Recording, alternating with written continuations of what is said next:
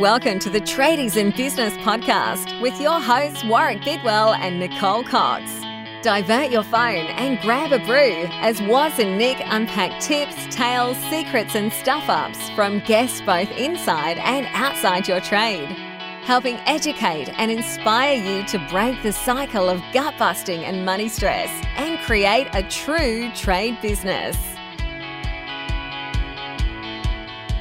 G'day listeners. G'day Coxie.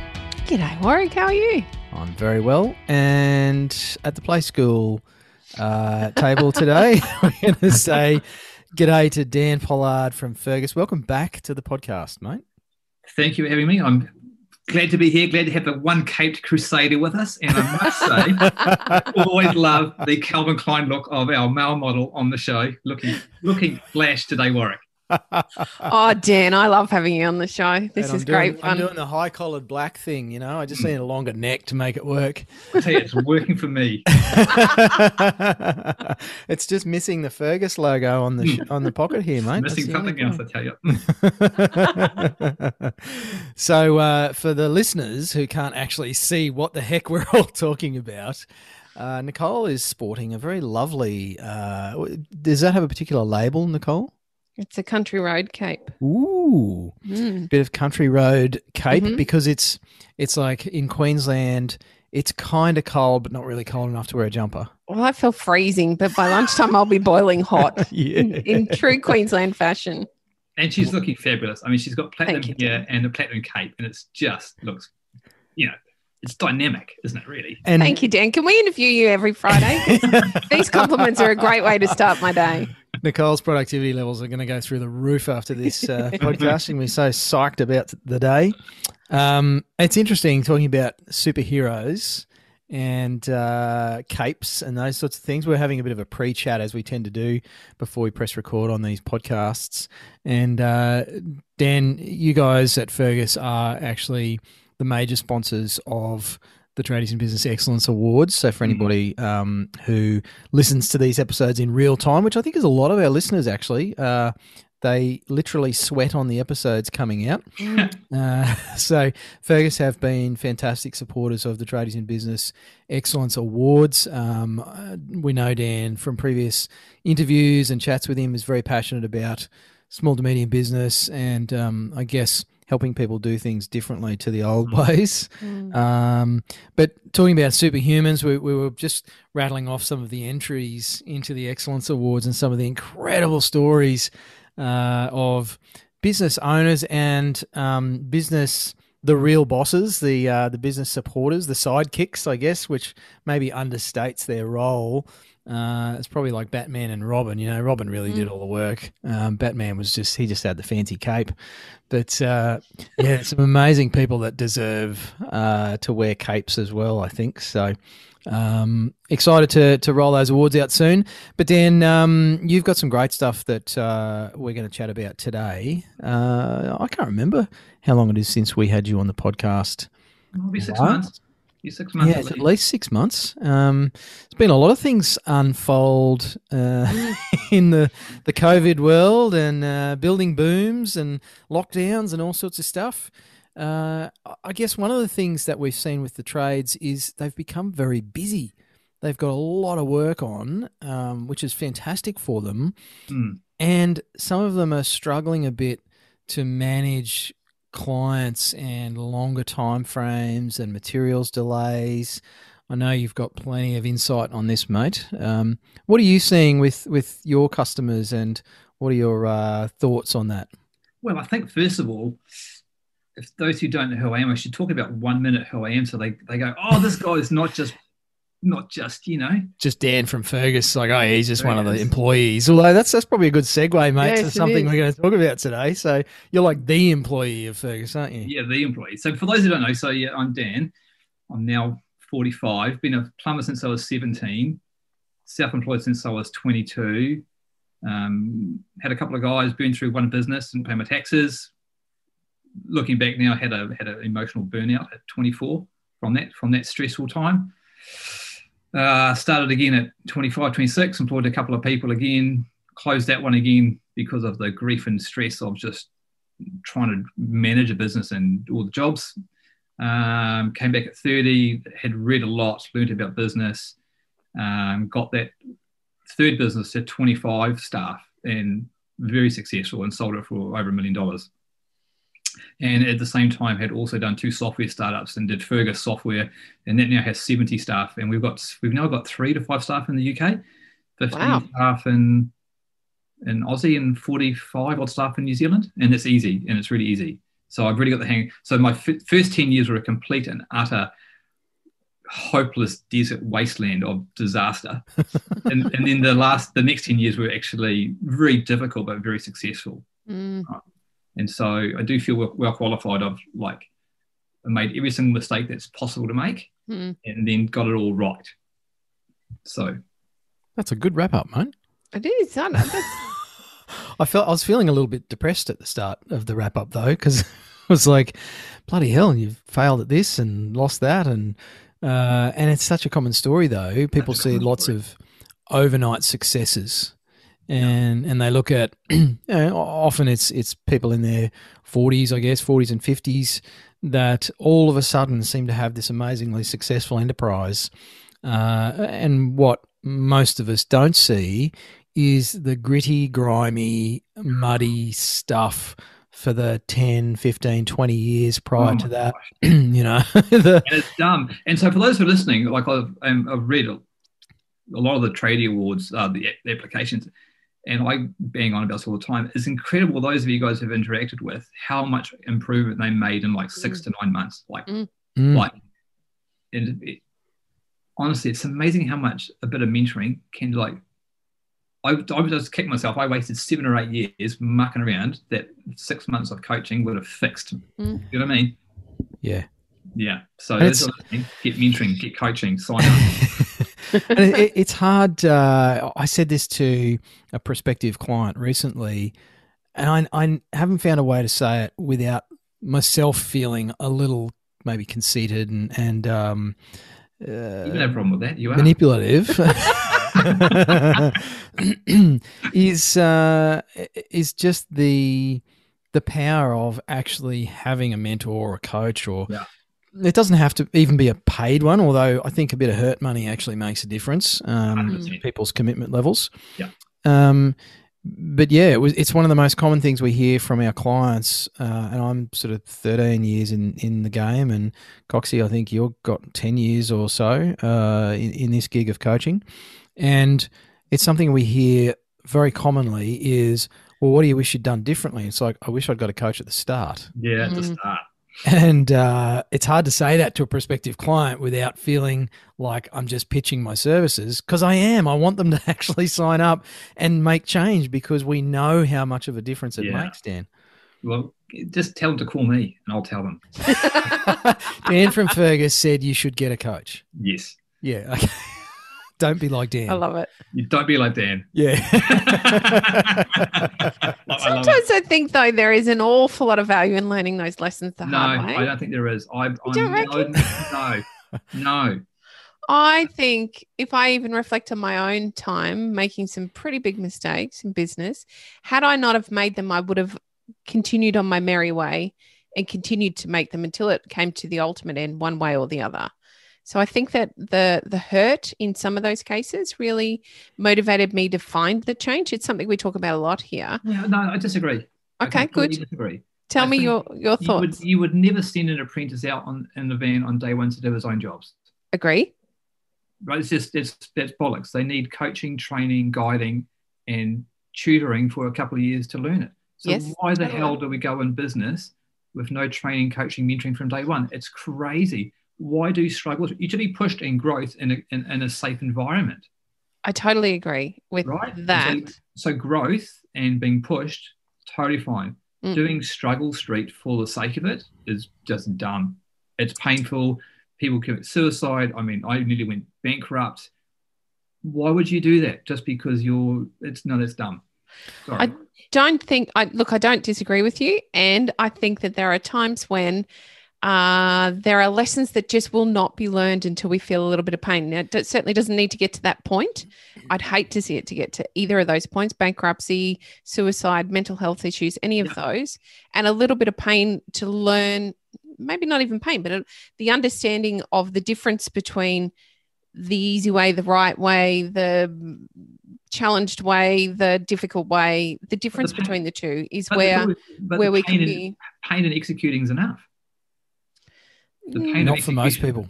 I in more than a decade of coaching people, it seems that there is a particular level of suffering people need to experience in order to actually choose change. Yeah. And I feel like that's what Coxie's saying, right? In some regard, is I mean, I agree, Dan, that it's crazy to go out there and think, well, I'm just going to go and screw it up enough and then I'll figure it out. Yeah, because I think that's a crazy approach, and sadly, a lot of people actually take that approach. It's like, I'm just going to wing it and I'll figure it out. It's like, dude, you're in for a life of pain. A lot of pain.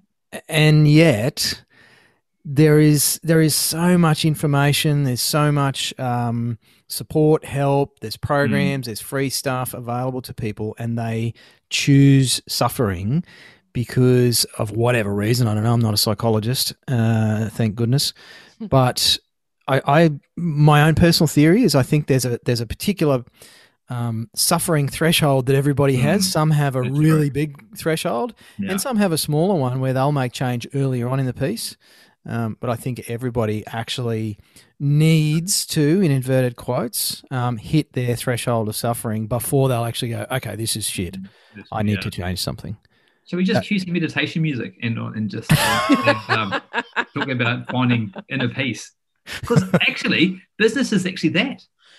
Once it actually is inner peace of going, oh, no bugger all, I'll get help. And it's a journey of learning how to run a business and not being stressed. That's actually one of those big lessons of running a business, is not to learn how to not be stressed. And I'm going to use that as a Chuck Norris segue for long-time listeners. Know that I love a good Chucky Norris segue into... Chuck Norris doesn't push up. Chuck Norris pushes earth.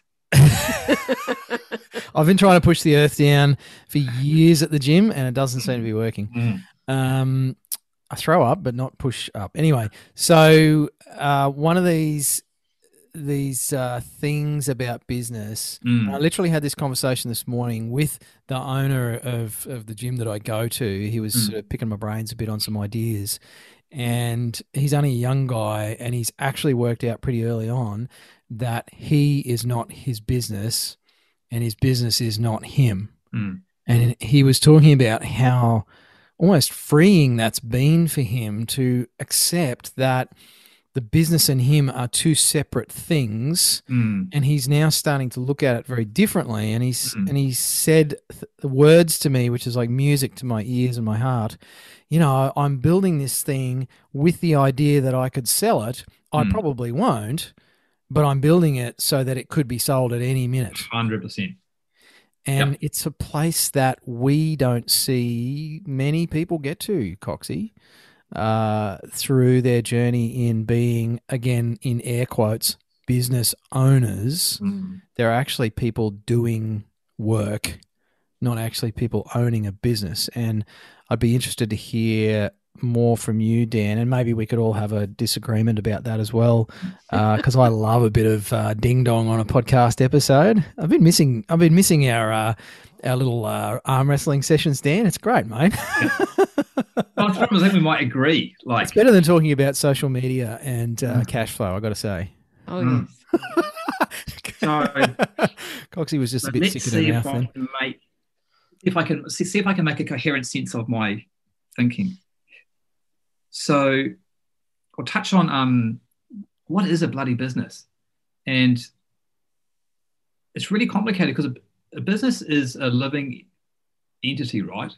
And so as soon as you create it, it has obligations that the government has mandated around tax obligations, employee obligations, standard obligations, building control obligations.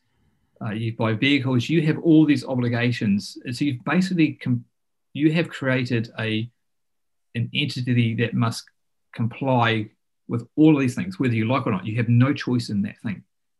And the reason, and you think about, okay, why is there a need for businesses to be controlled? It's because if businesses are left unchecked, they will literally employ child labor to work for the lowest price to do work. Mm-hmm. Businesses need to be controlled by legislation because they will do unbelievable harm to the environment and people and property in the chase of profit, right? Because businesses are created for pure greed. So their innate essence is to be greedy, right? Because businesses can only create wealth by taking advantage and exploiting gaps in market, right? So exploiting resources, exploiting someone needs money, right? So, and it's that what's it called when there's a gap in the market and someone needs something? Constraints, right? What's that thing called? Supply and demand, right? Mm-hmm.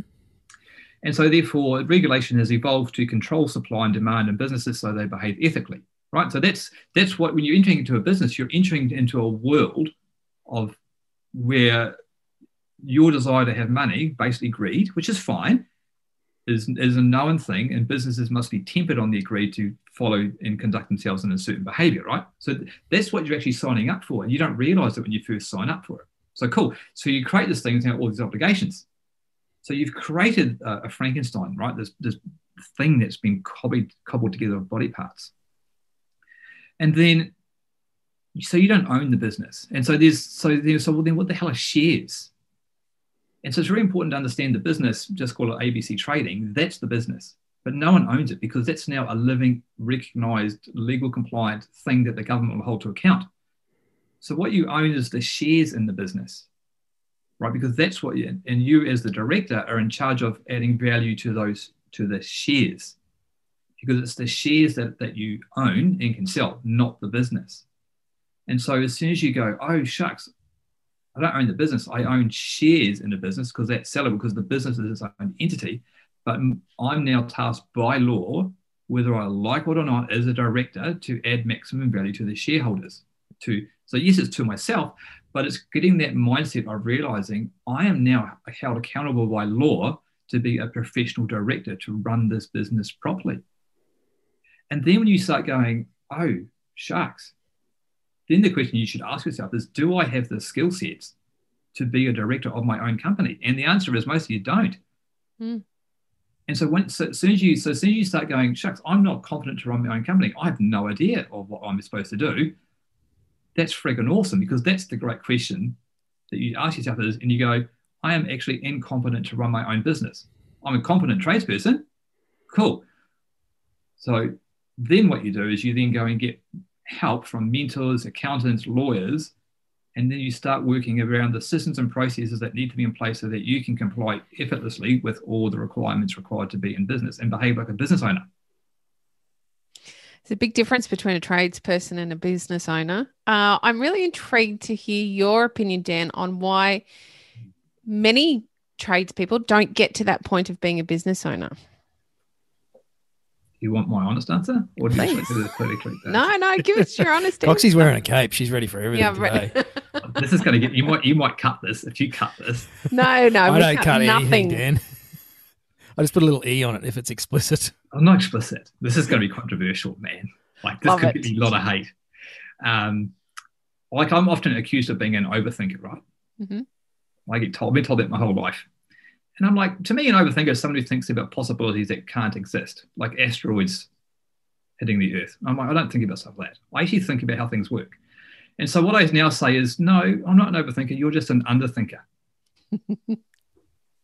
Right?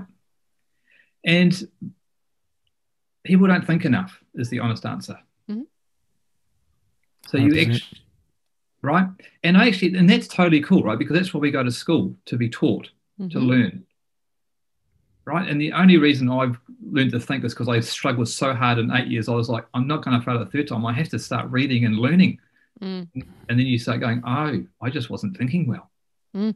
I was just selfish. Like, I'm happy to. It was terrible. My job when I first started was to get money from your wallet to my wallet. That was my goal. Mm-hmm. Guess what? That doesn't work for very long. Mm-hmm. And so that's why people need training to understand these concepts of, you're a business owner.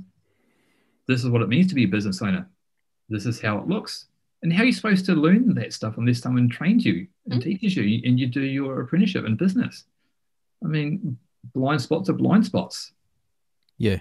You can't think outside the box if you can't see outside the box. So you need someone who's already outside the damn box to come and say, hey, there's an outside. Hey, let me give you a hand to, climb up here and have a look. Well, I think there should be a business license that you can't start a business unless you've done a 1-year business degree. I truly believe that. Well, I don't think that's a silly idea.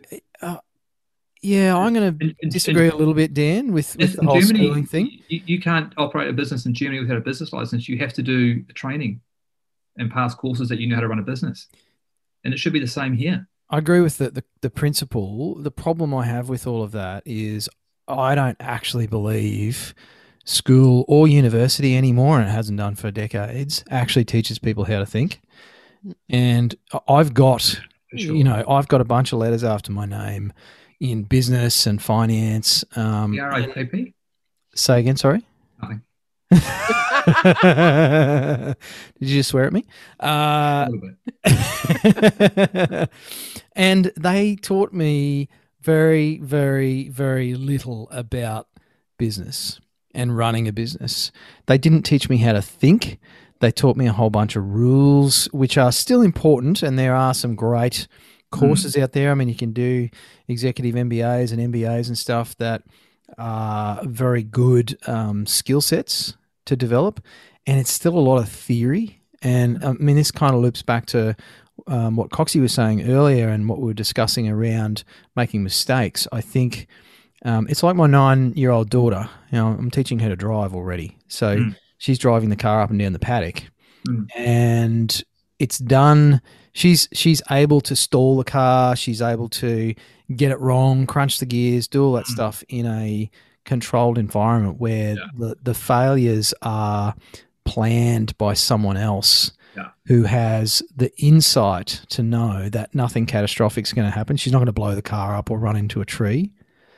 Yes. But when we hang everything on a piece of paper, I mean, just have a look at the trades.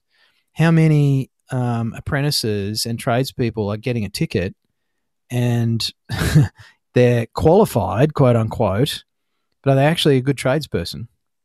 Yeah. I mean, it's, because, when I did my time, we had the A, B, and C paper. So A was plumbing, B was gas fitting, and C was business. And so you couldn't go into business unless you had completed your 1-year business paper. Yeah. And that was still very good for me. Like that still taught me a lot about accounting, taught me a lot about, just didn't do anybody good, but it was still better than nothing. It's a great, you're a great case study, and so many people are like it. They're like, oh, I've done a management certificate or something, or a business administration certificate. And I think, well, that's a great start. And it needs to be more than that. And it comes back to what we talk about with having mentors and coaches, and, even if it's just going to seminars and hanging out with other business owners who are doing cool stuff. And I think it's that willingness to think critically. And I actually think, and I'm maybe an overthinker sometimes, Coxie,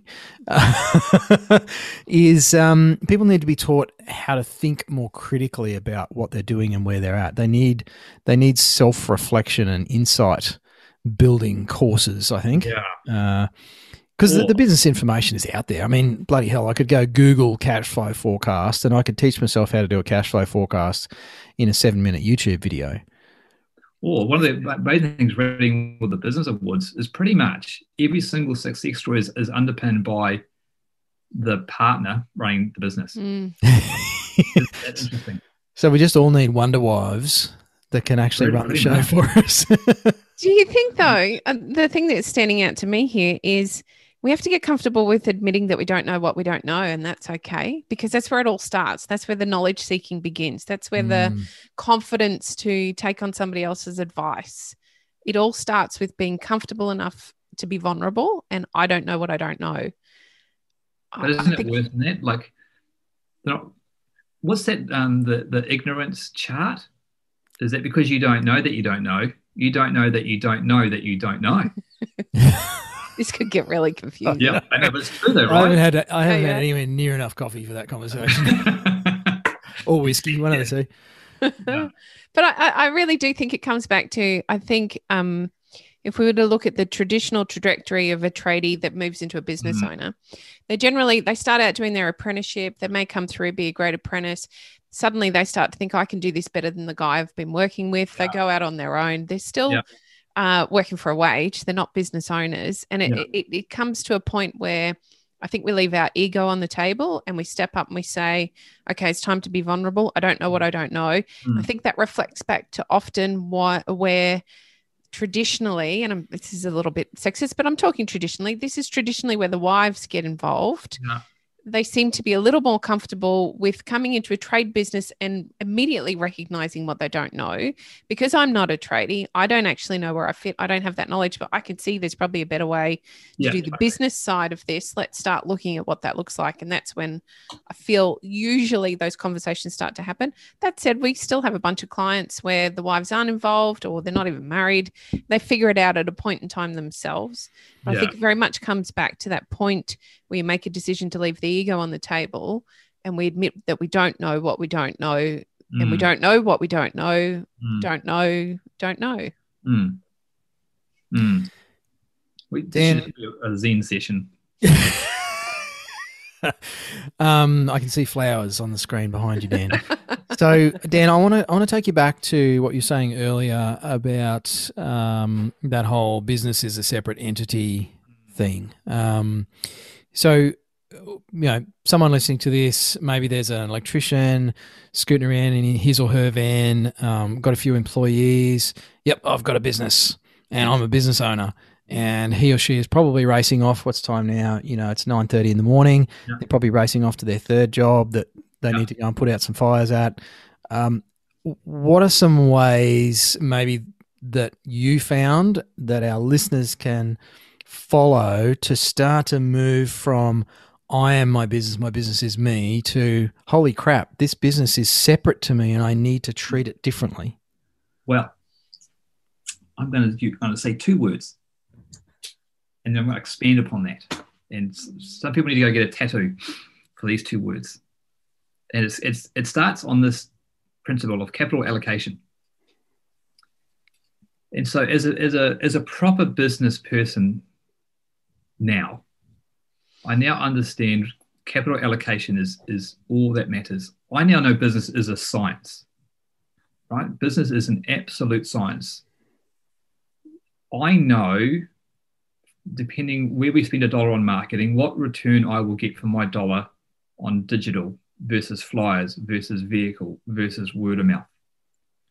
I now know how much revenue I'm going to get in. I know how much money we will spend on new tools, new vehicles. I will health and safety, training, office staff, org charts, hiring, premises, right? And all that capital is allocated because I know how much revenue we will get in based on our marketing and partnerships and channel. It's a pure science. And so starting the discussion of those who are listening is your training I'd love you to undertake is getting comfortable that business is scientific. It's literally mathematical, right? It's not a mystery. You can have confidence that once you start building a business based on proper systems and a proper marketing and go-to-market plan, you know that you can guarantee a return in your business. And you know you can execute with absolute confidence that the money you spend will have a result that you can bank on that will allow your business to expand. And so once you've got that in mind, you now go, okay, this business is separate from me. I own the shares in it, but I would like it to work like this to deliver this return to the shareholders. And so as soon as you start taking that thought pattern, so if you don't know that with absolute 100% certainty, that's your learning to do, right? So your learning is to go, what learning do I have to do over the next year until I understand what on earth he's talking about? Because I know what I'm talking about, because we've got, if we're hiring 3 or 4 new staff every month, right? And we'll be 100 staff soon, and then 120 and 150 and 200. And I'm like, cool, can't wait. And if we're not 200 staff in a few years' time, I'll be like, oh, that's disappointing. What happened there? Why are we not, right? And so I've got that, I expect to be hiring new staff forever now. There's no limit to how big we can get. And so same with my plumbing company, I had no fear at hiring people because I knew how to get new business in, right? I knew how to do marketing and partnerships and channel and word of mouth, and the work would come and we'd hire, and I wasn't afraid anymore. Coxie is going to use that against me when we stop recording this episode. Something I've resisted for years. We talked about business school and that sort of stuff before. It's my take on that is it's not enough. Okay. I think there's more to business than just doing a degree or a diploma or whatever the heck it is. I think it's an important part of it. No different to just doing one aspect of a trade is enough, right? There's multiple facets. Sure. And I am learning to embrace my past, which is nearly 20 years in accounting, finance, and management, basically, and teach tradespeople that numbers are the language of the science of business, as you said, Dan. Mathematics, and it's not complicated stuff. I mean, it's just if you can add and multiply and divide on a calculator, you can do business science. But you have to have numbers attached to things because the numbers are, and we say this a lot, well, I certainly do, to our tradespeople. Electricians are used to looking at multimeters and gauges, and plumbers do the same with pressures, and builders are using a tape measure, and my dad could subtract numbers and divide truss angles and stuff on a block of wood with a builder's pencil like no tomorrow. Yeah. But when it came to finance, he just didn't transfer those skills. Yeah. And, tradies have such a fantastic skill set because they're used to working with all of those mathematical calculations. Yeah. It's just doing it in a different environment.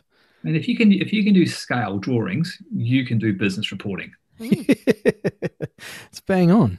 Yeah. And I think, like you said, business is not mystical magic. There's no smoke. There's no seances. It's not organic, and it's not gut feeling and intuition. Neither is marketing. And a lot of people waste a lot of money on marketing because they think it's some magical talent that only marketing people have. It's not an arts degree to be a marketer. It's pretty simple mathematics. So I'm loving what you're saying, Dan. And I'm not saying if you go to university to learn these skills, right? No, absolutely not. Well, they don't teach a lot of them anyway. Eh? They don't teach a lot of this stuff in university anyway. No, you need mentoring from people who know. To market a trades business is way different than doing software marketing versus marketing petrol stations versus. It's all simple to those who know how to do it. It's like digital AdWords for plumbers is awesome, great. Vans are amazing. The odd flyer is amazing. It's very simple marketing, but gosh, it works. Yep. Yep. And so, and then you've got to marry that with a bit of experience of knowing that. I suppose that would be the only thing that you have to get comfortable with is trusting that the work will come if you do this. But then after you see it happen after a year, you go, oh, it actually does work. Well, that's the science aspect, isn't it, Dan? Of scientists test things. They come up with a theory or a hypothesis, then they go and test it, and they go, hey, look at that. My theory was right. Or, yeah, my theory's a bit off. We need to go back to the drawing board, come up with a new theory, and then test that one. Yes, that one. And so it does work. And so for those, so coming to running, if you're listening to this, if you don't know that business is scientific and trustable, then I'd encourage you to go, okay, even if he's wrong, I'm going to see if maybe he was right. Do it to prove Dan wrong. There you go. Prove me wrong that it's not scientific. and now you're being a business owner because you're thinking, okay, because what I wish I was sat down and taught business and then had the guts to go and then borrow $250,000 and grow my business, those first ones, through borrowings rather than from cash flow. Because money's so cheap to borrow, right? So cheap. And how much pressure would it take if you were not trying to expand your business from cash flow? Buying vehicles and plant and stock from cash flow is so difficult. And there's no need. It's dumb. You should borrow the money and then just pay back over 5 years and have 3 nice vans and have a nice website and have nice uniforms and nice tools and then just go and execute. It's way easier. I wonder how much easier these decisions would be to make if we just thought about our businesses as their own living, breathing things instead of an extension of ourselves. Yeah. And the fear. And so if you've got fear, which is completely good, if you have no fear, that's You're a done. loose cannon. Yeah. Loose cannon. You should have natural fear, and you go, but you know what? I'm going to go get an accountant or a bookkeeper or a part-time CFO to check my numbers and give me the confidence that I'm not crazy. Mm. You know, like you guys are the same as me. I can look at a spreadsheet in 10 minutes, Mm-hmm. look at your numbers. And so a CFO is not going to spend days or weeks. He's going to spend maybe an hour checking out your figures. Might cost you $200. It doesn't cost a lot because these things are not complicated. You know, we're not trying to land a moon on Mars or rocket on Mars mess, right? It's simple numbers. But it takes the, I guess, humility to say I'm okay to seek advice from someone smarter than me. It's admitting that I don't know everything, and that took me probably, how old am I now? How old was I when I could talk? So 40 plus years for me to accept that. You look so good. I'm glad you're in another country, but it took me a large part of my life to accept and be comfortable with the fact that there's people smarter than me that can actually give me guidance on what to do, and I don't have to figure it out for myself to be worthy. I don't have to have the answers to be enough, to be enough of a man, a business owner, a husband, a father, whatever. Seeking the answers elsewhere actually requires, again, my personal opinion and observation over many years of working with people, some of the strongest, most courageous people are the ones that go, you know what? I don't actually know how to deal with this. I'm going to go find someone who can give me some guidance. That takes guts. Yeah, for those who are listening, I voluntarily stood aside at Fergus to put a new CEO in, right? Because I took it to 40 staff and recognised I didn't have the skill sets to take it to the 100 staff, right? And I have no problem at saying I realised I needed someone else who'd been there, done that, and knew what to do. Mm-hmm. Because it's just a business that I created. I work there, they employ me. And therefore, I'd run out of a skill set to take it to the next level. And what was good for the business was to get someone else and who knew how to get it. Yep. And I'm so glad I did. I'm learning a lot, Now I know what to do. It's been great. But it's a lot less stressful too. It's way less stressful. But I've learned a lot watching him do it and going, oh, yeah, I wouldn't have done that. I'm sure we would have got there, but gosh, it would have been very difficult. Yeah. Whereas the new CEO has been great. He's done it before. He knows what systems and tools to bring in to get it to where it is now, right? And it's, so therefore I now know I could do it to this level now, if that makes sense. Yeah. I still know I'm going to watch and take it a bit further. It'll be interesting the next journey, right? Again. And so, because touching on your point, I like that thing. What's one of my analogies that I say, you got to look at everything. It's like a 6-sided dice or a 20-sided dice. And so business has about 20 sides to it. So, and for it to work, for businesses to work, it all has to work together, right? You can't separate marketing from sales, from execution to systems to finance. It all has to work together as a complete whole. And if one of those critical steps doesn't work, the whole thing doesn't work. So if you, in your mind, don't know that conceptual picture of all the moving steps, how it has to work, I've written a book for you. Go to Amazon, and it's a 12-step program. And when's that coming out, Dan? It's out. It's it actually sold quite a few thousand copies, to be fair, actually. Wow. Yeah. And there's about probably 10 key steps that a business has to do all together at the same time for it to work. And if you don't know that, that's another reason why you need mentoring and business training to understand how a business all needs to work. All of those elements all at the same time for it to move forward. And so once you've got that in your mind, you go, okay, I now have all these levers I know that have to be pulled or pushed to move this machine forward. Does that make sense? Totally.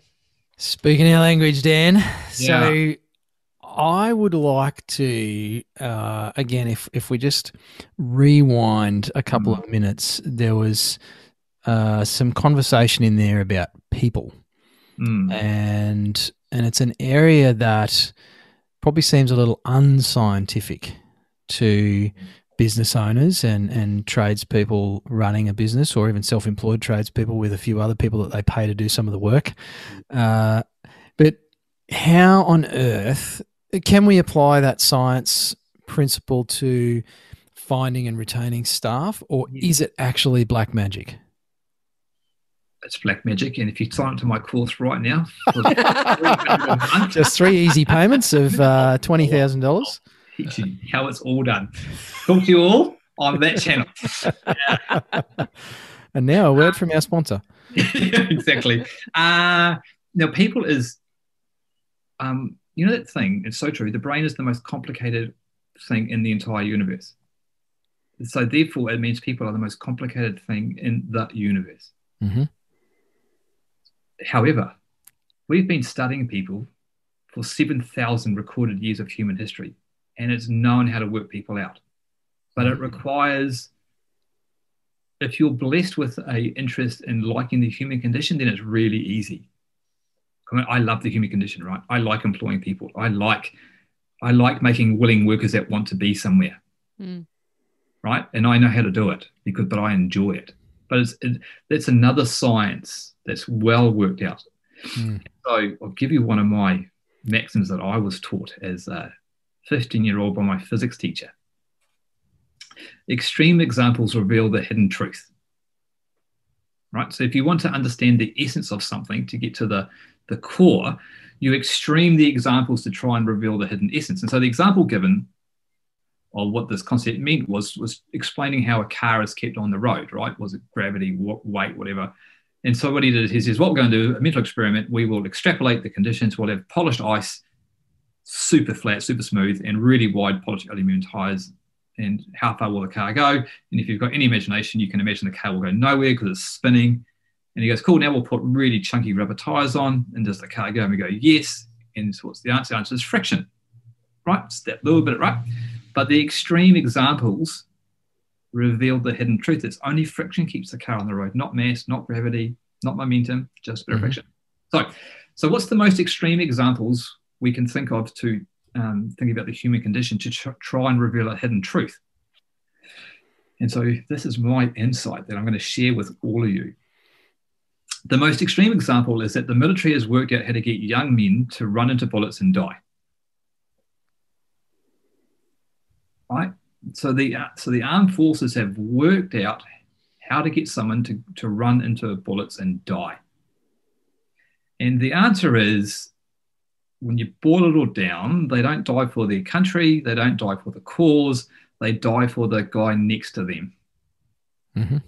Right? They die for their little team. It's like, we've got to do this to keep ourselves all together. So the answer to building a team, a good little company, is what are you doing to build an awesome little team where everyone cares for each other? Mm-hmm. Right? So that's the foundation of which the businesses I've built are on that foundation. And I wrap it up in this saying is the quality of your relationship is dependent on the quality of your life is dependent on the quality of your relationships. Shitty relationships equals a shitty life.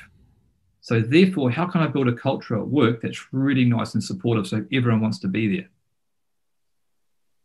Right? How does that look? And so I called it the Nana culture. Because everyone likes going to Nana, right? Everyone likes going to Nana. Nana's awesome, right? Nana never yells at you. Nana always gives you some warm food, and she's always kind. She's always there for you. You like going to Nana? You don't let your Nana down, do you? Mm. No, because you don't get any apple pie. Yeah, well, you don't want to hurt her feelings because she's so nice. Right? But Nana can still be firm. So how do you build a Nana culture, right? And so every firm needs to work that out for themselves, right?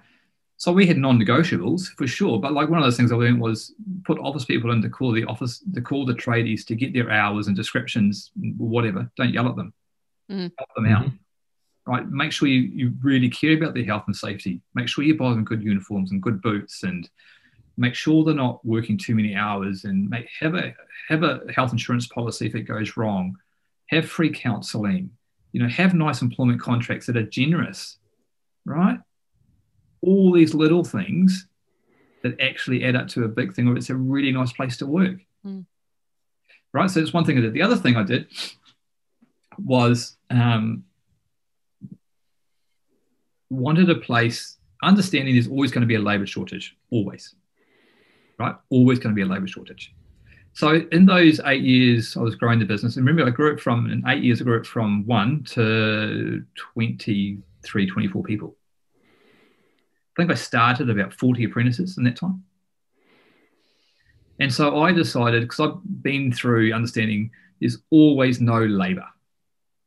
So, okay, I'm just going to build a place that's just always employing apprentices all the time. Because I worked out they're only truly useless for about 4 to 8 weeks. Right? After that, they're very good at carrying ladders and digging trenches. And I say the saying, you don't have horses doing donkey work. Right? So tell the traders, mate, you're not packing the van up. You're not packing leads up. You're not digging trenches. You're not drilling holes. The apprentice is doing that. Right? So I know I don't have apprentices on maintenance because it doesn't add up financially. So you're doing renovations, you're doing housing, you're doing drainage, you're doing water mains, you're doing gutter unblocking, and they're doing all of that. And after 2 months, they can go clean a gutter themselves. They need no training for that, right? And so but what having lots of apprentices does two things in a business. Gives you a good pool of labour always coming through. Some stay 6 to 8 years, some stay 6 or 8 months, whatever. By and large, if you're doing it right, most of them end up staying for quite a few years and you make good money, right? But I'm smart about it. Like, I'm making sure I'm making money off them very quickly. I'm prepared to invest 2 months into them, or they're useless, but after that, they're on jobs where they're adding money. Teach my tradies how to maximise the value by, mate, they're digging trenches, not you. Because it's dumb to have a qualified tradesperson digging trenches and drilling holes and getting out leads. That's just poor utilisation. So don't do that. But the other thing what it does is it gets rid of grumpy tradesmen. Because I don't want a tradesperson who doesn't want to teach. So, and what it is, there's lots of tradies who like teaching. And it's really pleasant to have a nice apprentice who likes to be taught, and it's nice to teach someone. It's quite rewarding to teach young people who are trying to learn. It's really nice. And so you end up with a really nice culture of guys, and who doesn't like having an apprentice? It's great having an apprentice, isn't it, on the bigger jobs, right? And so the tradesman's getting a break because he's not doing all the hard, just cutting concrete, breaking concrete out, lugging leads and ladders around. He's got a hand. The jobs are getting through quicker. They're training someone. And you've got labour coming through when the tradies move on, right? So you're trying to build a good culture where people don't want to leave, right? So I don't even mind people leaving me trying to better themselves, because I think the tension, being a business owner, is you're trying to make your workplace so good that they don't want to leave. And you expect, I also want my tradies to earn bloody good money and have a good life. In many ways, I'm a socialist. And so therefore, I expect my tradies to be pinched and poached. So, but if I lose a good trade member, that's on me, because I did something wrong around not paying them well or making a good enough environment that they didn't want to stay. I didn't put in the right communication, psychological safety for them to communicate that they were unhappy with me. Right? It's a good saying, people don't leave businesses, people leave people, right? It's not always true, but it's a pretty solid thing, right? Yep. So therefore, what pathways are in place for the tradies to talk to someone about what it's like to work for me? Because I'm a bit of a prick in some ways, right? Very demanding. Like, I get what I need to do, but I can be very demanding, as maybe you could tell. But I realise I can be very demanding, right? I realise I got very, very exacting high standards that very few people can achieve. I realise that. But I put other people in place that they could talk to who had the confidence to talk to me, right? And so you've got to do that. You've got to provide a pathway that they can communicate to you through someone else. So you can get the pulse check of why they're not happy working. And that's bloody great. Otherwise everyone would have left. It's complicated, right? It's complicated working for someone who's driven with high standards, who's taciturn, right, and forceful. This could be why I've worked on my own for the last 23 years. Right. So you have to recognize if you're a strong force of personality, which a lot of these, I read these things, the applicants for best in business, the similarities of business are all similar. They're all strong, stubborn, self-willed, stupid. They're all blokes. They're all blokes. Pig-headed blokes. Pig-headed. But I recognize that in me and recognize that people can't talk to me. So I had other people that they could talk to who could then talk to me, right? So you're doing that. So what you're doing is you're stopping the top end leakage by putting in a good culture where you actually do care, nanoculture, but then you also made a pathway that they could communicate that was non-threatening. So I was getting that, and then I was filling the bottom end by just making us a training organization of just bringing through apprentices all the time and understanding that some would leave and some would stay and not caring, because I only had a 2-month window that I was prepared to tolerate someone being completely useless before they could add some value. And so once you get that on board, you then start realizing, oh, I'm just going to create my own labor resource. And then that's fine. And you just become a hiring place, and then it's fine. Yes, those last few words, this goes back to what we were speaking about earlier, I believe, around changing the way we think as business custodians. You used that term before we actually pressed record. So I'll just bring that in because I thought that was a great way to look at being a business owner, is really a custodian of another entity. It's like being a parent. We don't own our kids. We just, we care for them until they're actually independent enough to go and do their own thing. Or in jail. Yes, or divorce us because we were such a tyrant as a parent that they want nothing to do with us. But imagine if your business was actually, you were a labour hire business, you were a HR labour force business, and that's such a great way to look at it, is thinking differently about, instead of, we don't buy employees like we buy equipment and then we flog the crap out of it until it doesn't work anymore, and then we discard it and we go buy a new one. Correct. Actually, you just need to acknowledge that people do things for emotional reasons. Yep. And you've outlined a system, it's science. It's a little less cut and dried than accounting and bookkeeping and finance, and yet it's still a system. Yep. It's still following a formula that actually creates that.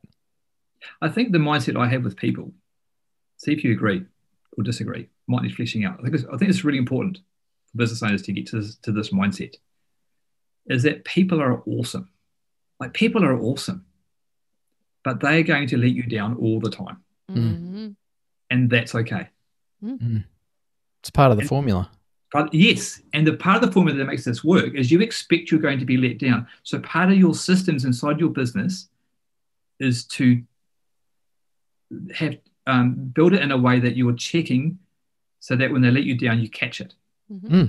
So my way of the things that we would do is we would just have that lady that would call them to get their hours in for the timesheet every day, because I just know that was a perennial problem. So that's a system to catch it. We had to do gas certs, right? And everyone hates doing gas certs, so it's fine. I just paid a guy $15 a cert after hours to do the gas certs, so he loved it. I mean, he could bang out 8 certs an hour. He's getting, whatever. How much is that? Gosh, whatever, $105, right? But it happens because I expect my guys to not do it on site. Fine, just put a system in process that it does get done. And then once you start putting that process in to allow that the people are going to let me down, then it's fine. I was reminded recently of speaking with one of our tradiepreneur clients, and that example that you've just given as well, Dan, dovetails into that. Often I hear employers lamenting the fact that they have a giraffe that doesn't swim like a dolphin. Yeah. And they're trying to get this bloody giraffe to swim like a dolphin, instead of going, well, actually, I've got a giraffe. Yeah. How can I actually acknowledge that? And instead of trying to make it do something that's not in its nature, acknowledge that and then create some sort of a system. Maybe you got to strap some paddles onto its feet and give it a floaty device so that it can actually still swim across the river. Shocking analogy, but we need to actually make changes externally as employers rather than wishing that our people would fill out the paperwork properly every time, or read the crappy job notes that we write on a piece of paper instead of doing a how-to video or some sort of checklist for them. And I think that's what maybe the intent of the blame the system, not the person adage is really all about. We go around wishing that people were different instead of creating a system that they can actually work within. Yeah, like I'll use a much better analogy than you used. Thanks. Can you clean up my mess for me, Dan? I'm a typical business owner. Yeah, I'm going to clean out your mess. I'm going to give you the right story for this analogy. So the right parable is I think we've talked about it before, the frog and scorpion about to cross the river, right? I talked about it to you last time. Yes. Right, and halfway across, for those who don't know it, there's a frog and scorpion at the River Volga.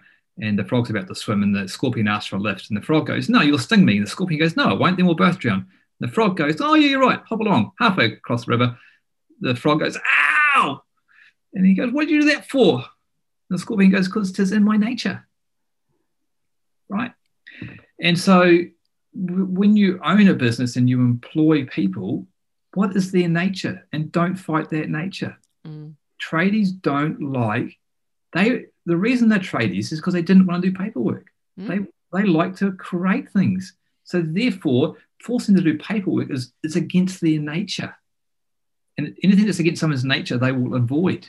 And so as soon as you expect there to be avoidance, and you go, "Oh, yeah, it's natural, I hate it as well."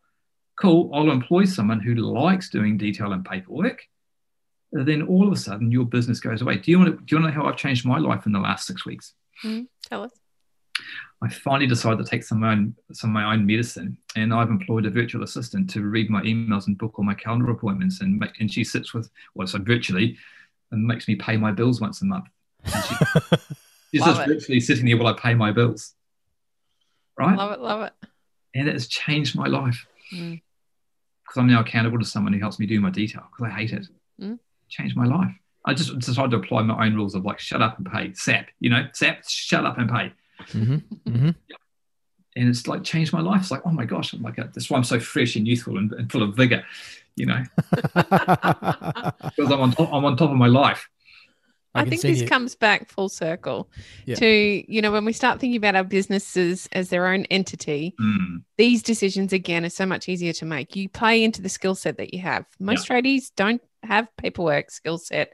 Maybe they're not even great at team. I'm sure they're good at people because that's a big part of being a tradie in the first place. So taking the skills that you have, sharpening them with the right mentor or advice, and then getting the right people in place to do those bits of business that you're not great at. Suddenly you have a business that functions well. And then the tradie can earn $100 an hour, right? So he goes back on the tools while the people are doing all the back end office work.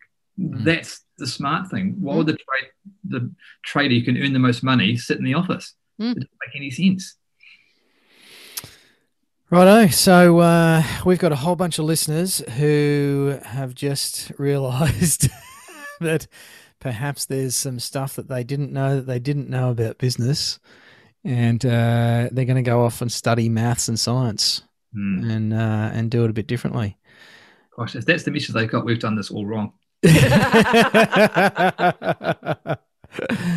But I think that's the mystery for a lot of people. Again, just based on my own observation over the last 10 or 15 years, I think there's misconception about what it takes to succeed in business. And it's not, people look at, the Elon Musks and the Sir Richard Bransons of the world, and they think they've got some magical genetic makeup, or that, they were born with a silver spoon up their butt. And while some of those things can have an impact on the timeframes in business, and external factors certainly play a part with timing and opportunities. You talked about opportunities earlier, Dan. Our decisions in the moment, whether to take an opportunity or pass it up, they certainly play a part. And it's doing the gritty, hard work, which is not the site work, it's the self work and the willingness to seek out a different way of thinking. Yeah. How's that? Is that as good as your frog and scorpion analogy? I reckon I still like my giraffe one better. Like the visual is just so much better. Yeah, I think with pedals, it's just couldn't do it. I hope there's a cartoonist somewhere listening and they can draw up this giraffe with paddles on it. Yeah, someone draw me a giraffe on a floaty. stand-up paddleboard with some flippers, swimming like a dolphin. It's probably a good analogy for how most businesses run.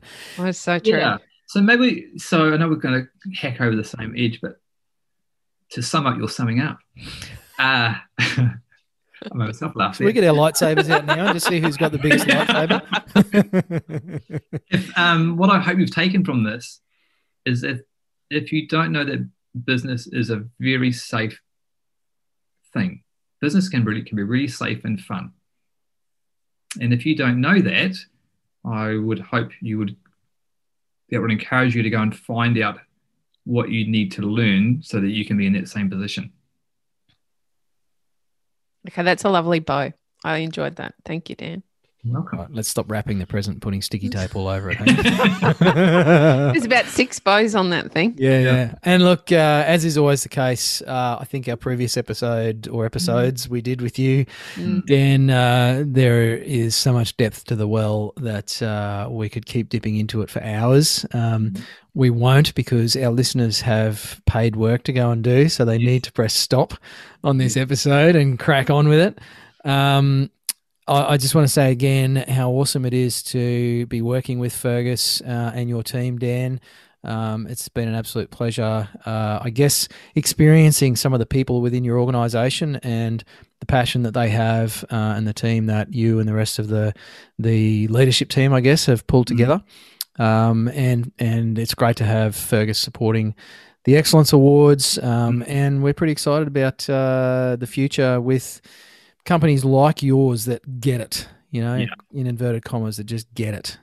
So listeners, if you are sick of doing paperwork and if you've been listening for this episode, you would recognise the fact that you might need to change your systems. Obviously, go check Fergus out. It's a cracking program, as you can hear. It's been developed by a tradesperson who's been on the ground and experienced it all, made all the mistakes. So go check that out. Is it fergusapp.com? No, Fergus.com. Did you know we got voted best in class in the world for Fergus Club? Oh, wow. Nice. Congratulations. Yeah. .com. We are the best in class in the world for what we do. That's Brilliant. incredible. It's incredible. There you go. Well done. So do check it out, listeners. And other than that, we're going to put the present under the tree and leave it alone. Leave it alone. All right, the Cape Crusader. Thanks, Dan. I love overthinking with you. Oh, thank you. I'm glad we haven't got in the same room with a couple of beers yet. It's going to be a long night. Late night, yeah. Mate, pleasure as always. Thanks for being so abundant with your time and your wisdom. And we look forward to chatting with you again on the show sometime soon. Oh, me too. Thanks, guys. Thanks very much. Cheers, Dan. Bye. You've been listening to the Tradies in Business podcast with Warwick Bidwell and Nicole Cox. Find out more about today's guest, tools for your trade business, and other cool stuff at tradiesinbusiness.com.au.